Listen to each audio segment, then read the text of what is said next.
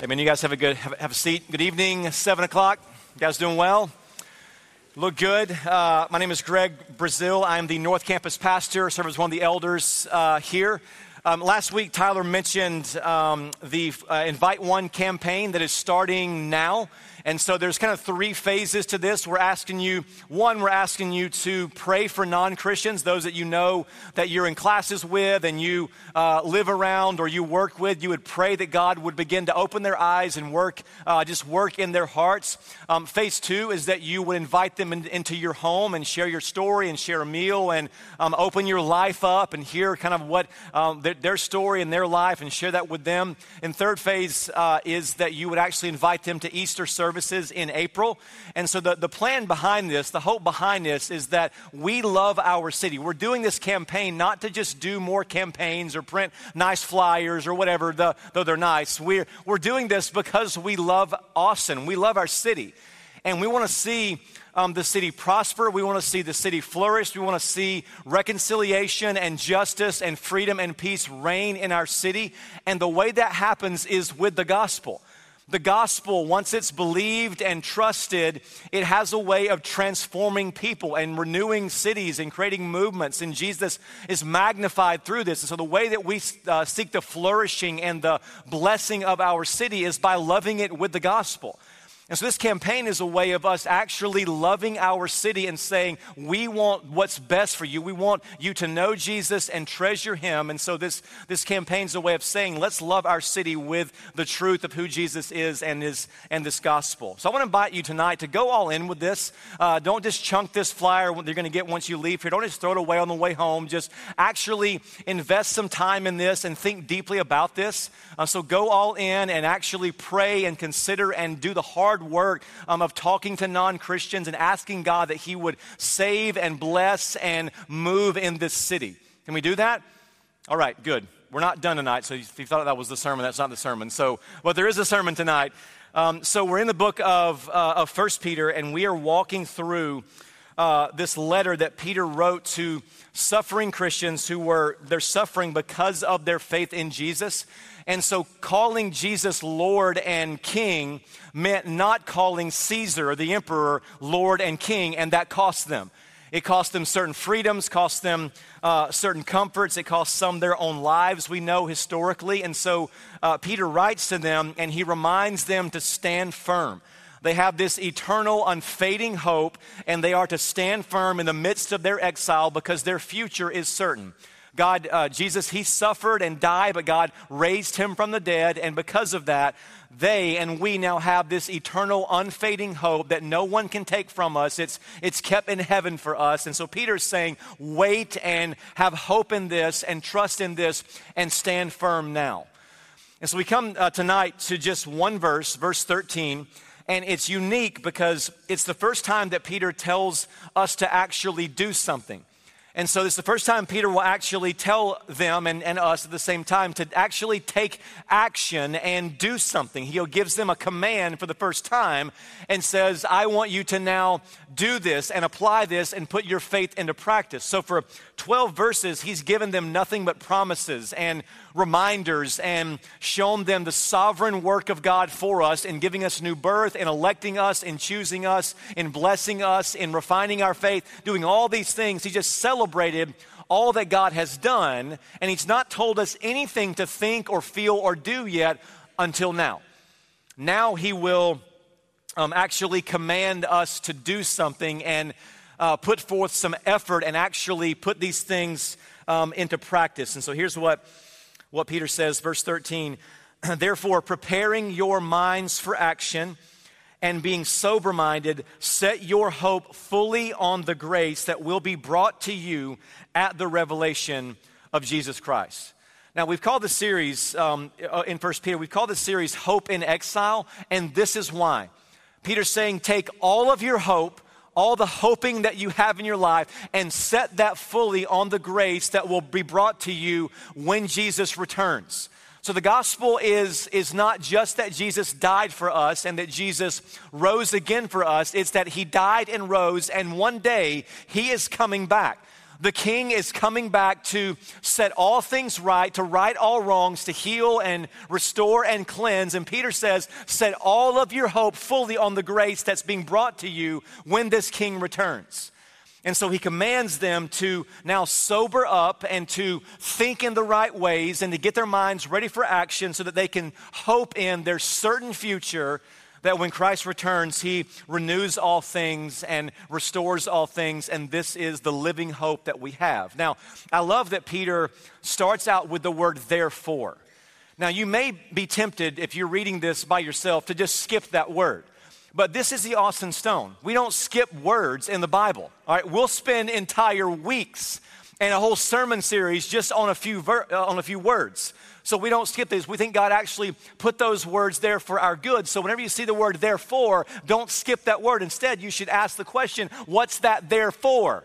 See what I did there? So you hear the word therefore, and you ask the question, what's the author putting that there for? It's just very important. You cannot miss this. What Peter's doing is he's connecting all that he has just said with what he's about to say. So it's a hinge that Peter kind of uses here. So in light of all that I've just said, Peter says, in light of all the promises, all the blessings, all that God has done for you, therefore now, here's what you should do. You can't miss this because that's how the gospel actually works. The way that God saves us, that's the pattern that God, the equation as it were, that God always uses for us. It's grace and then there's law. It's salvation, and then comes the obedience on our part. It's God accepts us, and then he gives us requirements and things to actually do for him. But God is the one who always moves first. God saves us first. God brings us in. God breaks down all the barriers. God does all this work. He chooses us. He calls us to himself. He sends his son to die for us. He does all of that first.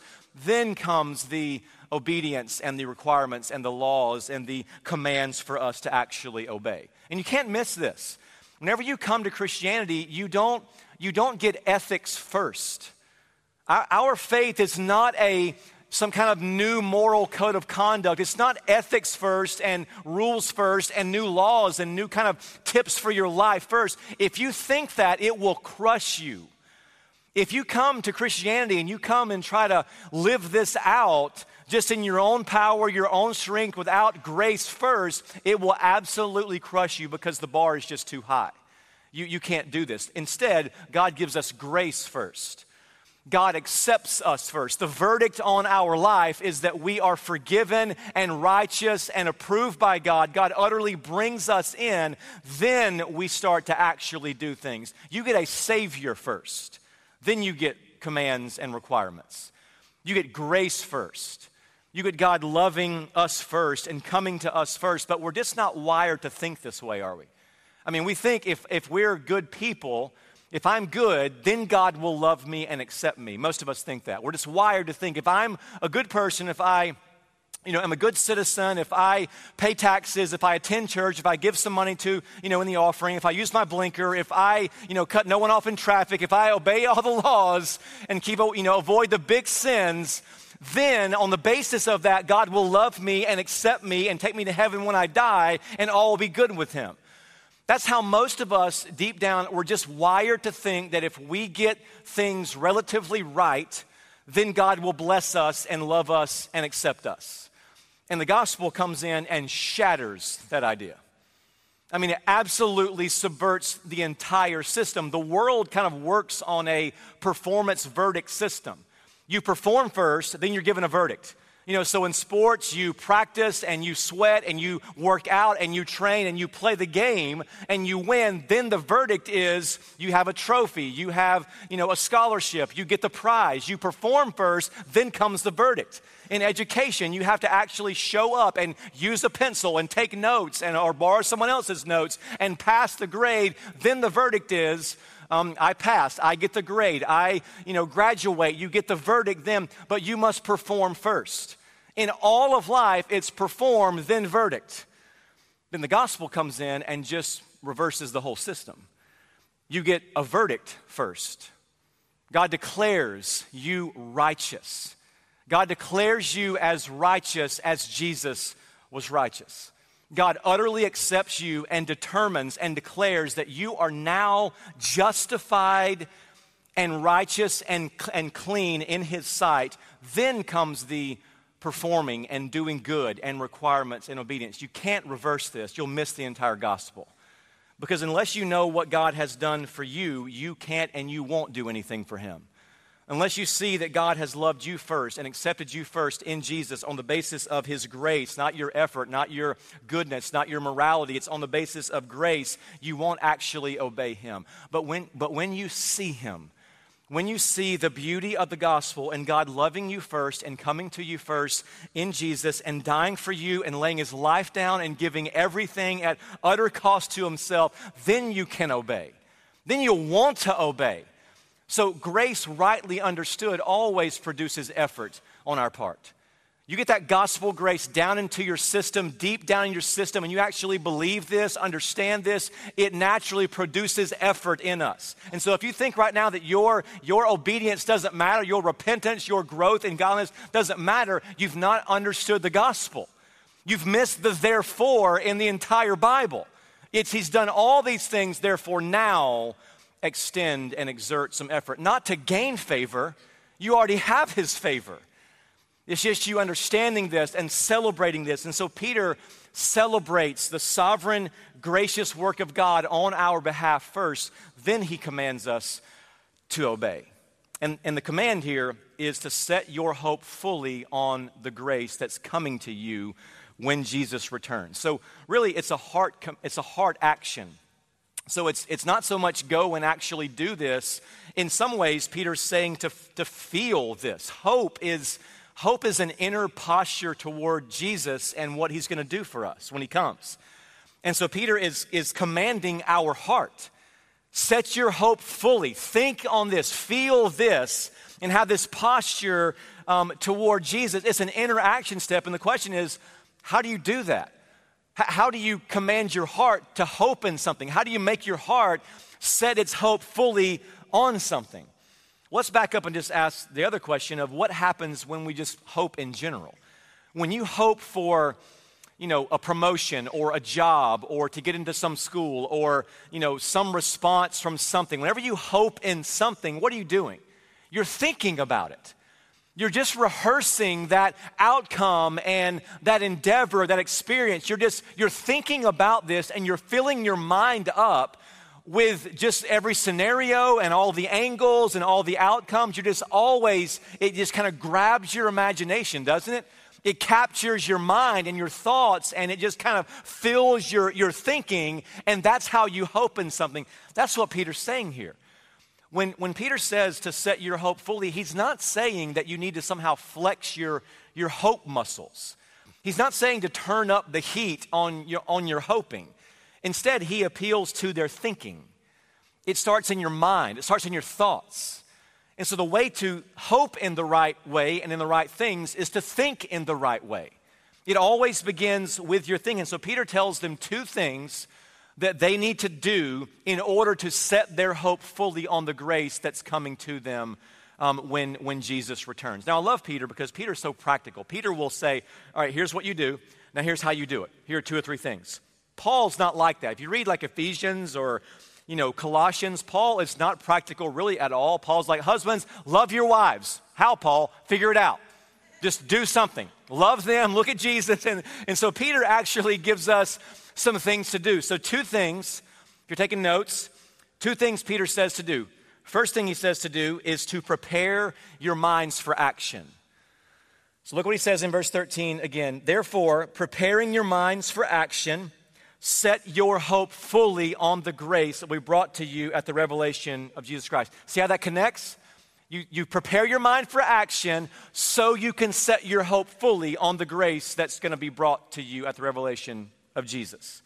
And so what Peter's saying here is to get your mind ready for this, to take action in your mind and in your thoughts and in your thinking. Now, if you read the Greek, what Peter, some of you are like, yeah, I've got the Greek right on me. I'll pull it out right now. If you read the Greek, what Peter literally says here is gird the loins of your mind. Gird the loins of your mind. Now, what does that mean? Well, in Peter's day, men would wear these long, robes. which was great for walking in, but if an enemy attacks you and you had to run or fight, you're doomed. So you can't fight in a long flowing robe very well. So what they would do, they would tuck in the robes in their belt. They kind of bring in all these loose ends and all the garb, and they would tuck it in, and they would gird up the loins, as it were, and put it. Now they can run, now they can duck, they can juke, they can go left and, fake left and go right. They could Heisman, they could actually move now.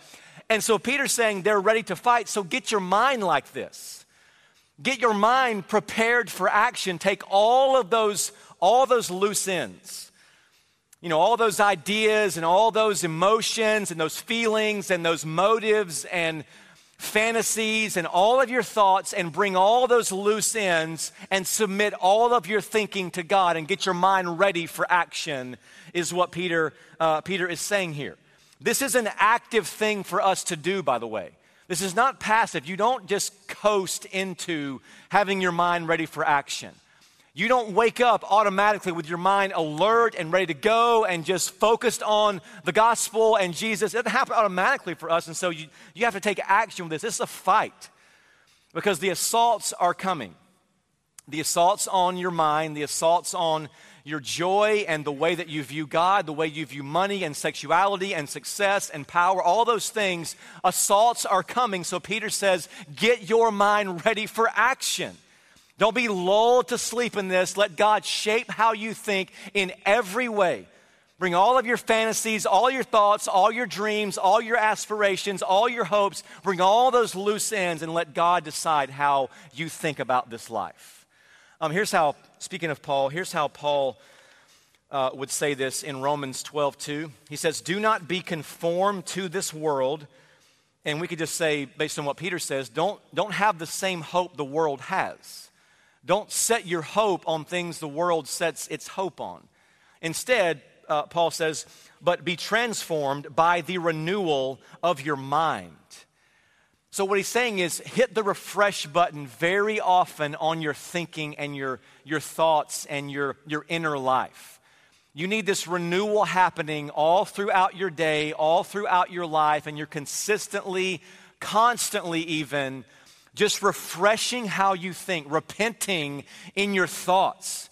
You're believing lies, you're believing half-truths, you're taking the wrong ideas about God or the world or life or whatever it is. And Peter's saying, get your mind ready, because assaults are coming on your mind. Not just intellectual assaults, but assaults on your joy and your affections for Jesus and who he is. It's coming to you. And so prepare your mind for action. Otherwise, you'll just be lulled to sleep in your thinking. And you'll just let your guard down and you will slowly drift away from hoping in Jesus. See, few Christians just run from Jesus. I mean, few of us just wake up and say, I'm out, and just head to the kind of the other side and just abandon Jesus. Most of us just kind of slowly drift away. We were at the beach some years ago, and the current was really strong, so we're in the water trying to avoid, small sharks and jellyfish and debris. It was a terrible beach. I don't know why we were there for vacation. So it was like in Alabama, so it was awful beaches. If you're from there, no offense, but the beaches are terrible, so get better beaches. So do something about that. But we're at the beach, and about an hour and a half in, we're just playing in the water, on boogie boards or whatever, and I look up, and someone had moved our stuff. Like someone picked up our bags and umbrella and all of our gear and just moved it down the beach. I'm like, who would take our stuff and just move it down the beach? And also I noticed that the large building behind our stuff had also moved down the beach. And I realized what is happening right now, and it dawns on me, the first time in my life this has happened, it dawns on me the current was just slowly taking me down the beach. Stuff wasn't moving, I was moving, and I had no idea. I mean, the current is so strong, and so you dive in the water and you fall and you get up and you slowly drifts you down the beach. That's how many of us, in fact, relate to Jesus. We just slowly drift away from him. We let our guard down. We entertain some thoughts. We kind of toy with some lies. We toe the line. And our guard is down in our thinking, and all of a sudden we begin to slowly drift away from him, and our hope in the gospel begins to fade. And Peter's saying, get your minds ready. Don't be lulled to sleep. Bring all of those thoughts, bring all of those loose ends, bring all those ideas and submit everything to the authority and reign and rule of God in your life. Because it's just too easy for us to compartmentalize our lives. It's so easy for us just to mark off certain areas of our life and say, God, you can have these other areas. This area is mine. It's like a movie theater. You go into Alamo Drafthouse, and there are 10 films playing at once. I mean, there's Lego Batman, there's, John Wick 2, there's Logan, there's Fences, there's La La Land or Moonlight. We're not sure these days, so whichever one that was. Some of you watch that. So we're not sure what it is. There's Moonlight, there's all these movies. And if you're watching Batman, though, you don't hear what's happening in Fences or John Wick 2. There's all these structures in the building to keep you from hearing or seeing what's happening the other movie over. And plus, every movie has its own director, its own storyline, its own plot, its own screenplay. All these things are different, and there's no connection. There's all these things playing at once with absolutely no spillover, no connection, nothing that threads them all together. And most of us try and live our lives just like that. And so we have these certain rooms that we say, God, here's my life with God in this room. Here's, my school, my career, my trajectory in this room, my career path. Here's my money in this place. Here's my hobbies in this place. And we're okay with God governing over how we think in some areas, but not all of the areas. And so we're okay with all that God says about our relationships and dating and marriage and kids. We're okay with all that God says about that, but this career path I'm on, this one's mine. I decide how I think about this area. Not God, it's off limits to God. I determine what happens and how I speak and how I think and what I do. This one's mine. Or maybe it's not that. Maybe it's, not career. Maybe it's just your hobbies. That you say, God, all that you say about money and my career, I'm fine with that, but this endeavor, this is mine. The way I think about this, I decide what happens here, how I think about this, my time here, my money here, whatever it is, this is my spot, not yours. Most of us try to live our lives by giving God some kind of, some areas of our life, but not all these things, and we don't let God govern how we think in all of these areas, and this is why we're blinded sometimes to the hope that we have in the gospel. Is that our hope becomes something else. Our joy is defined by something else. Our worth is defined by something else. And we are blind to our hope in this gospel. And so Peter's saying to get your mind ready for action. Bring all those loose ends, all those thoughts, all those endeavors, all those dreams and aspirations for your life, and let God decide how you think about those things. And so I just wonder, where has your mind just kind of grown lazy? What area do you so easily let your guard down with? What thoughts or dreams or fears are you entertaining and kind of harboring that's taking your hope off of Jesus and what he's done for you and what he will do for you? What areas are just off limits to God? Maybe it's there's someone you refuse to forgive right now. That to think about this person, all you think about is the hurt that they have caused you. And so you see them, you interact with them, you think about them, and all you can imagine in your mind is how they have hurt you and harmed you. All you see is the pain. All you see is that email, that insult, that betrayal. That's all you see. And all you can really think about when you think of them is their downfall. Of you just kind of one-upping them or getting back at them. And you know that you should forgive them. You know what the word says about that. That Jesus forgave you all these things. How could you not now forgive your brother or your sister who's sinned against you? You know all of that. You just don't care. You just refuse to allow God to define how you think about these things. Maybe it's a sin that you refuse to let go of. So you know in your mind, you know what the word says about this. You know all the verses on this. But in your mind, you are making that thing right. That's how dark our minds are at times. We can actually begin to think that evil is actually good. And so we'll use all of our creative energy, we'll use all our mental faculties, and we will rationalize and think that this sin is justified because we somehow deserve this. That's how dark our hearts and our minds are at times. And so Peter is saying to take action, to awaken your mind and set your hope fully on the grace that will be brought to you. So that's one way that Peter says to do this. The second way is by being sober-minded. Look what he says in verse 13 again. And being sober-minded, set your hope fully on the grace we brought to you at the revelation of Jesus Christ. So the first way to set your hope fully on the grace is to get your mind ready. And closely tied to that is sober thinking, sober-mindedness. And so what Peter's saying here is don't be drunk in your thinking. Don't be imbalanced. Don't be, tossed to and fro. So whenever you drink in the wrong ways, your body becomes drunk. Your mind is unclear. It's foggy. It's hazy. You can't walk straightly. You can't think coherently. You can't see. Your body is actually drunk and it's not functioning the way it's supposed to. The same happens when you think in the wrong ways. Your mind becomes drunk. Your thoughts become drunk. You don't see things as they are. You don't see reality as it actually is. It's unclear. Therefore, you're kind of tossed to and fro. You're hot and you're cold. You're, back and forth. This sounds great. This sounds great. You're just all over the place, and you're not grounded in your sober-mindedness and in your thinking. And so you're kind of tossed back and forth between truth and falsehood, between wisdom and error. And Peter's saying you need to wake up.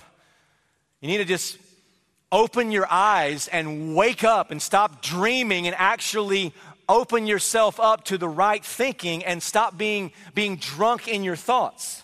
You think of it like this. When you're sober-minded, you see things as they actually are. But if you're not sober in your thinking, you either think that things are worse than they actually are, and so that scares you, or you think that things should be better than they actually are, and that kind of deflates you.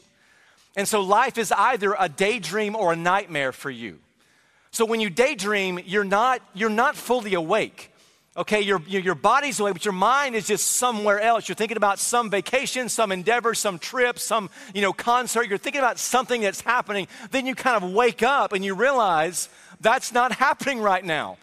It's not as fun right now as it will be when the concert starts. And so you wake up and you realize that wasn't real life, and it kind of deflates you, doesn't it? And so your mind is at Disney, your body's stuck on 35 in traffic, and you're miserable. And you just kind of wake up from, I was daydreaming, and I realize things aren't as good as they should be or as I want them to be, and it kind of depresses us a little bit. On the other hand, a nightmare is the opposite. A nightmare, you see things as worse than they actually are. So my wife, about at least once a month, she wakes up angry at me because she had some dream, some nightmare where I either cheated on her or wouldn't marry her or I was mean to her. And so she wakes up like literally angry at me. I'm like, chillax, girl. I didn't do anything. Like I was just sleeping. I'm the guy of your dreams, not your nightmares. Just chill out. And then she wakes up and realizes, oh, it was a dream. It was a nightmare. That's not how things actually are. I actually have a husband who loves me and who doesn't cheat on me, and I actually married her. So it's not how it actually was in the dream, and so she wakes up. And so life is either, for many of us, it's a daydream or it's a nightmare. And so for many of us, things are horrible and we're afraid. Or things could be better and you're depressed. Things aren't what you thought they should be. That endeavor, that thing that you desired so much just wasn't what you thought it was. And it just kind of robs your joy from you. So for example, you look at your bank account and it just scares you to death. I mean, you think, I'm worthless. I don't have anything. I can't make this bill. I can't pay for this debt. I can't do this. I make nothing. Therefore, I am nothing. How will I ever make it in this life, you might think. Or you think, I'm single, I will never have joy and I never have wholeness until marriage.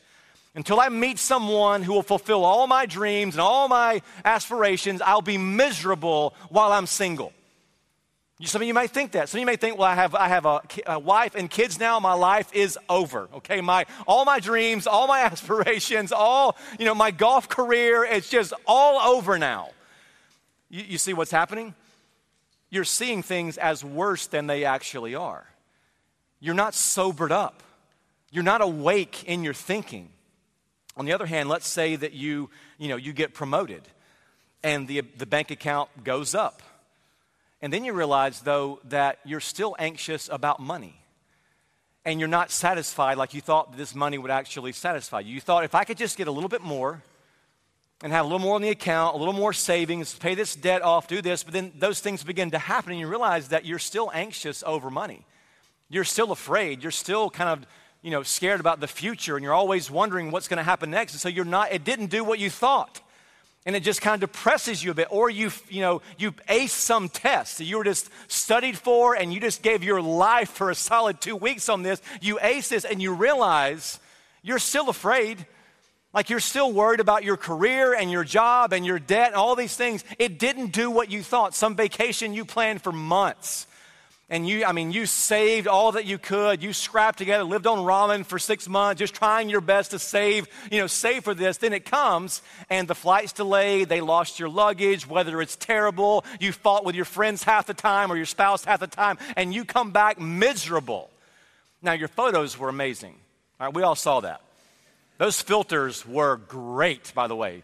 It looked awesome, but deep down, you just put way too much of your joy on this trip. And then when it fell, you kind of fell with it. And your joy fell with it. That's not sober thinking. And what Peter's saying is we need to sober up and be clear in our thinking. And the way that this kind of mental drunkenness happens is really the same way that physical drunkenness happens. Whenever you get drunk with alcohol, it's because you drank too much of it. You took too much of it in. The same is true with your thoughts. If you take too many, you think about something too much, your mind just becomes hazy and foggy, and it distorts that thing. So if you set your mind on someone's approval, like you just think about how can I get them to like me and like what I say and what I do, just get them to approve of you. If you're always thinking about that, then you have to have their approval. Otherwise, you can't have joy. Then once you get their approval, what happens?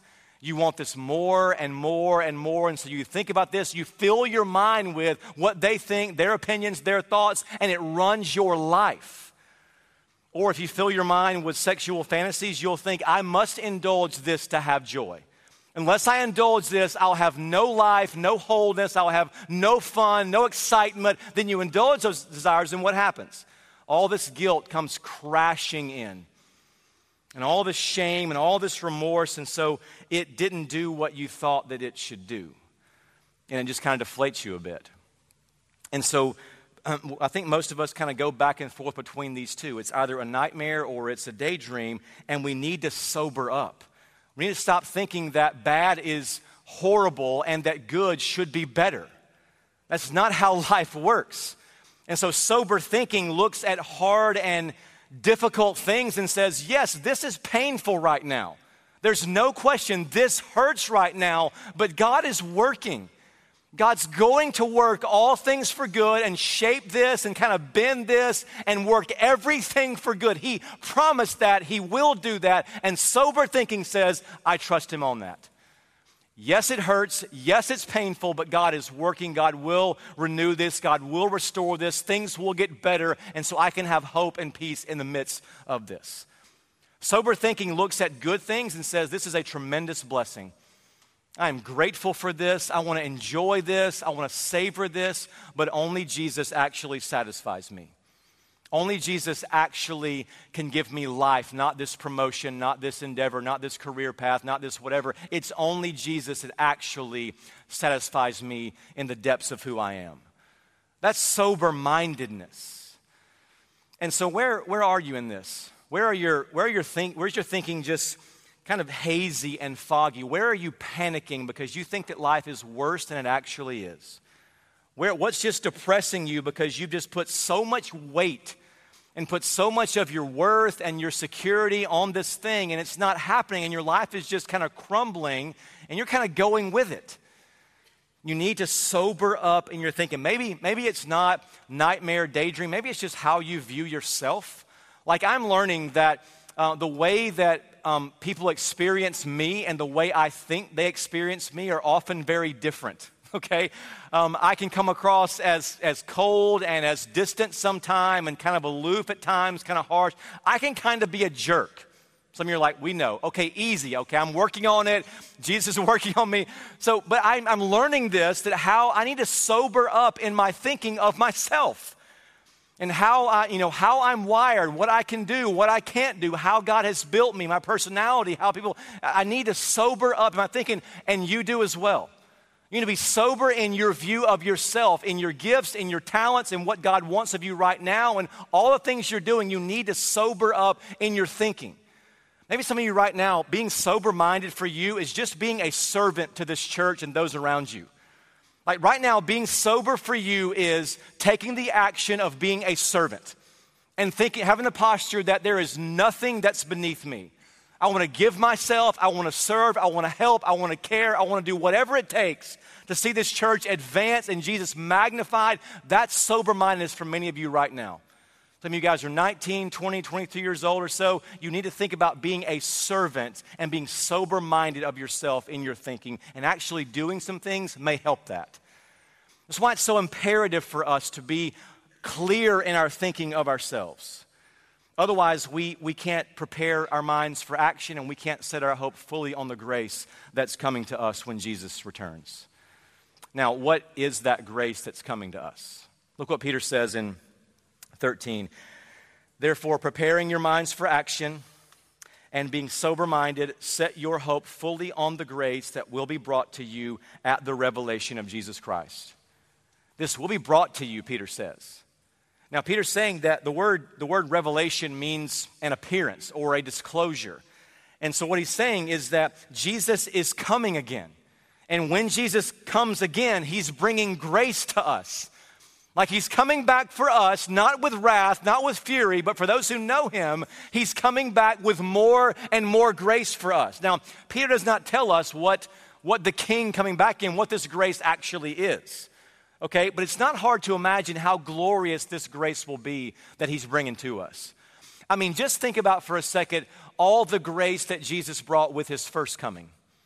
Think of all the blessing and all the power and glory and goodness and the teaching and the parables and the miracles and the life, all that Jesus brought to us in his first coming. I mean, Jesus did some things that no one in history has ever done. And Jesus I don't want to be trite about this, but Jesus just did some marvelously cool things. I mean, he is at a wedding, just hanging out with his family and his disciples, and the wine runs out, and Jesus turns the water into wine. Jesus actually walks on water to appear to his disciples. He could wait until the boat hits the shore and lands, but he actually wants to walk out on the water and show his glory because he can command the water to somehow support him. The water obeys Jesus. I mean, how cool is that? There's no one like him. There's no one who said the things that Jesus said about himself. And so most religious teachers would come along and say things like, okay, you want truth? Here's the path to truth.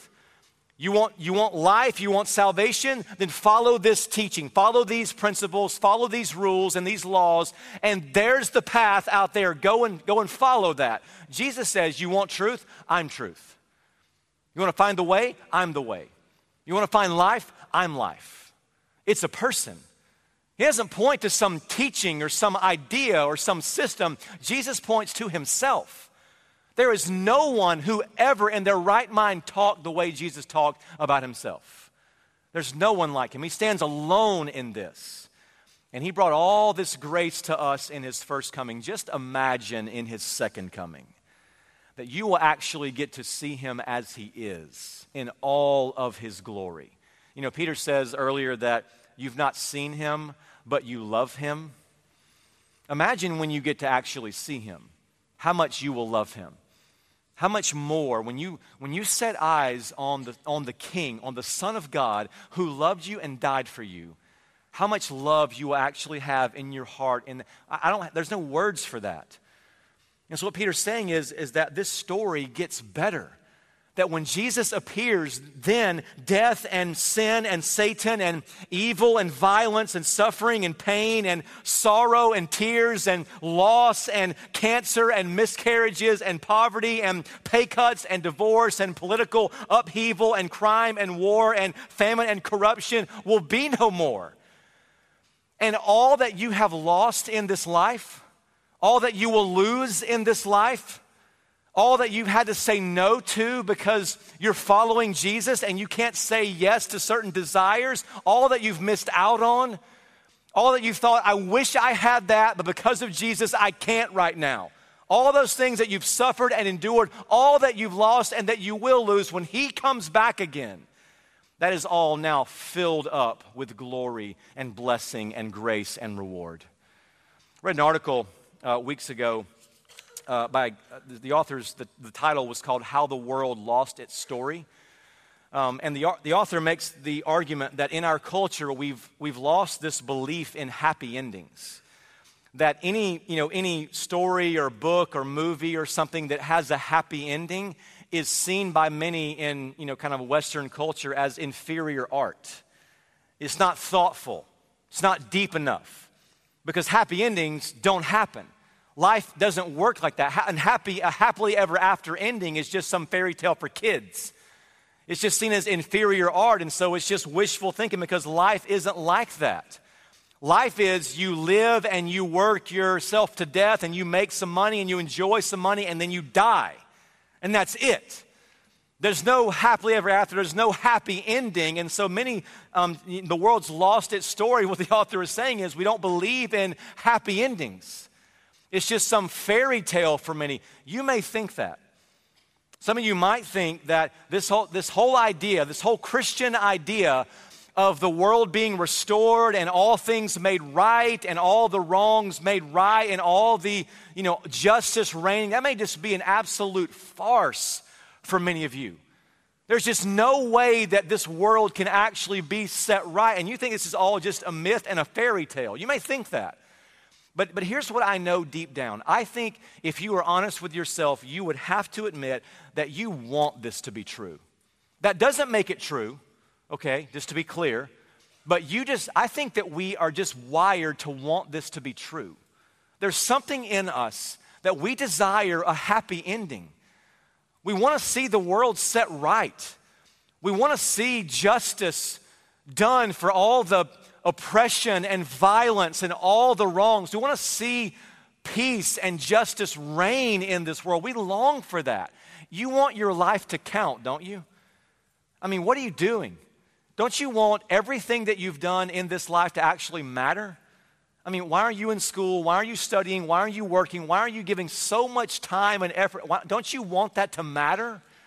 There's something in us that deep down that we just want this world to be set right and we want a happy ending. There's a place you may have read J.R.R. Tolkien's great work, The Lord of the Rings. There's a place at the end where Samwise Gamgee, he's Frodo's companion. They go through all of this peril, all of this just danger, and they risk their lives to, destroy the ring. Spoiler alert, if you hadn't read that. They go through all this pain. Sorry, it's been 4 services. The filter's kind of off right now. So they go through all this pain, all this suffering, all this turmoil, and Samwise Gamgee wakes up. And he's in bed, and Gandalf is standing, the great wizard Gandalf is standing over him, and Sam can't believe what's happening. And he looks at Gandalf, who he hadn't seen in forever, and he says to him, "Is everything sad coming untrue?" That's what he asked him. And Gandalf just burst into laughter. And the sound of it was like the sound of music to Sam's ears. And what Gandalf says to him is, "A great shadow has departed." And Sam can't believe this. He bursts into tears. He leaps out of bed. All the pain, all the suffering, all that was sad has come untrue now. And I think we just long for the shadow to depart. We just long for the weight and the curse of sin and evil and suffering and all this exile. We long for this to depart. We long for a happy ending. And what Peter's saying is, there's a happy ending.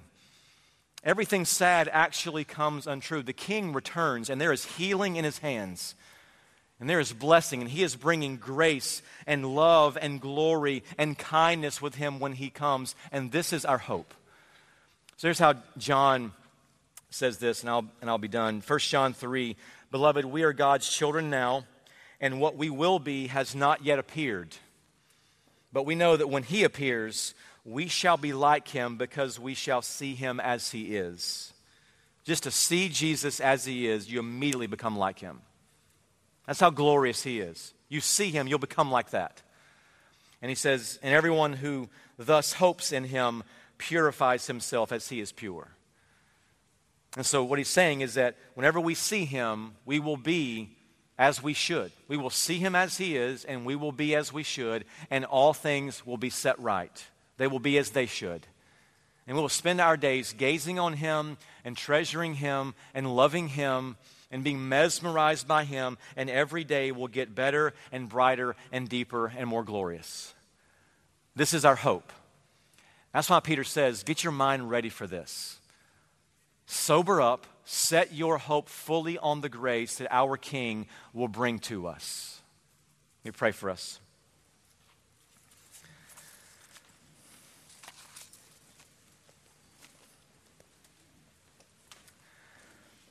Father, I think that there probably are many people who may hear this idea and just think that it's just a myth, that it's just a fairy tale, that it's just wishful thinking.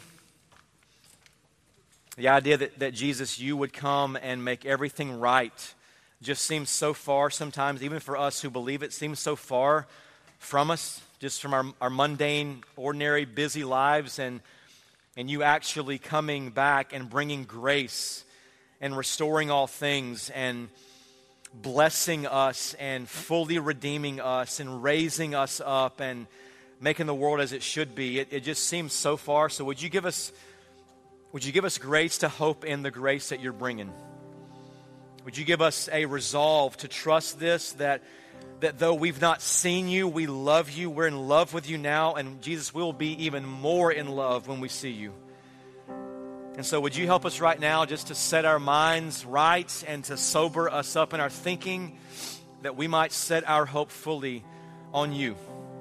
Jesus, there is no one like you. And so we want to do everything in our power, everything that by your grace that you would give to us to live for you, to honor you, to please you, to treasure you. Jesus, you are worth everything. Of all that we have given up, of all that we've risked, of all that we've said no to, Jesus, it'll be worth it whenever we see you. And so I pray that if we are right now, anyone just kind of just harboring sin, harboring bitterness, believing lies, that we would trust right now and believe that you are enough for us. Wake us up from nightmares, wake us up from daydreams, and Jesus, would you give us life? Would you sober us up that we might treasure and worship and trust in you? We love you. Thank you that you promised that you were coming again. May that be what our hope, what our joy is defined by as we seek to endure exile, as we seek to live and show a city and a world that there is hope. There is a King who's coming, and they long for him. May we show them how good he is. Pray these things in your glorious name. Amen.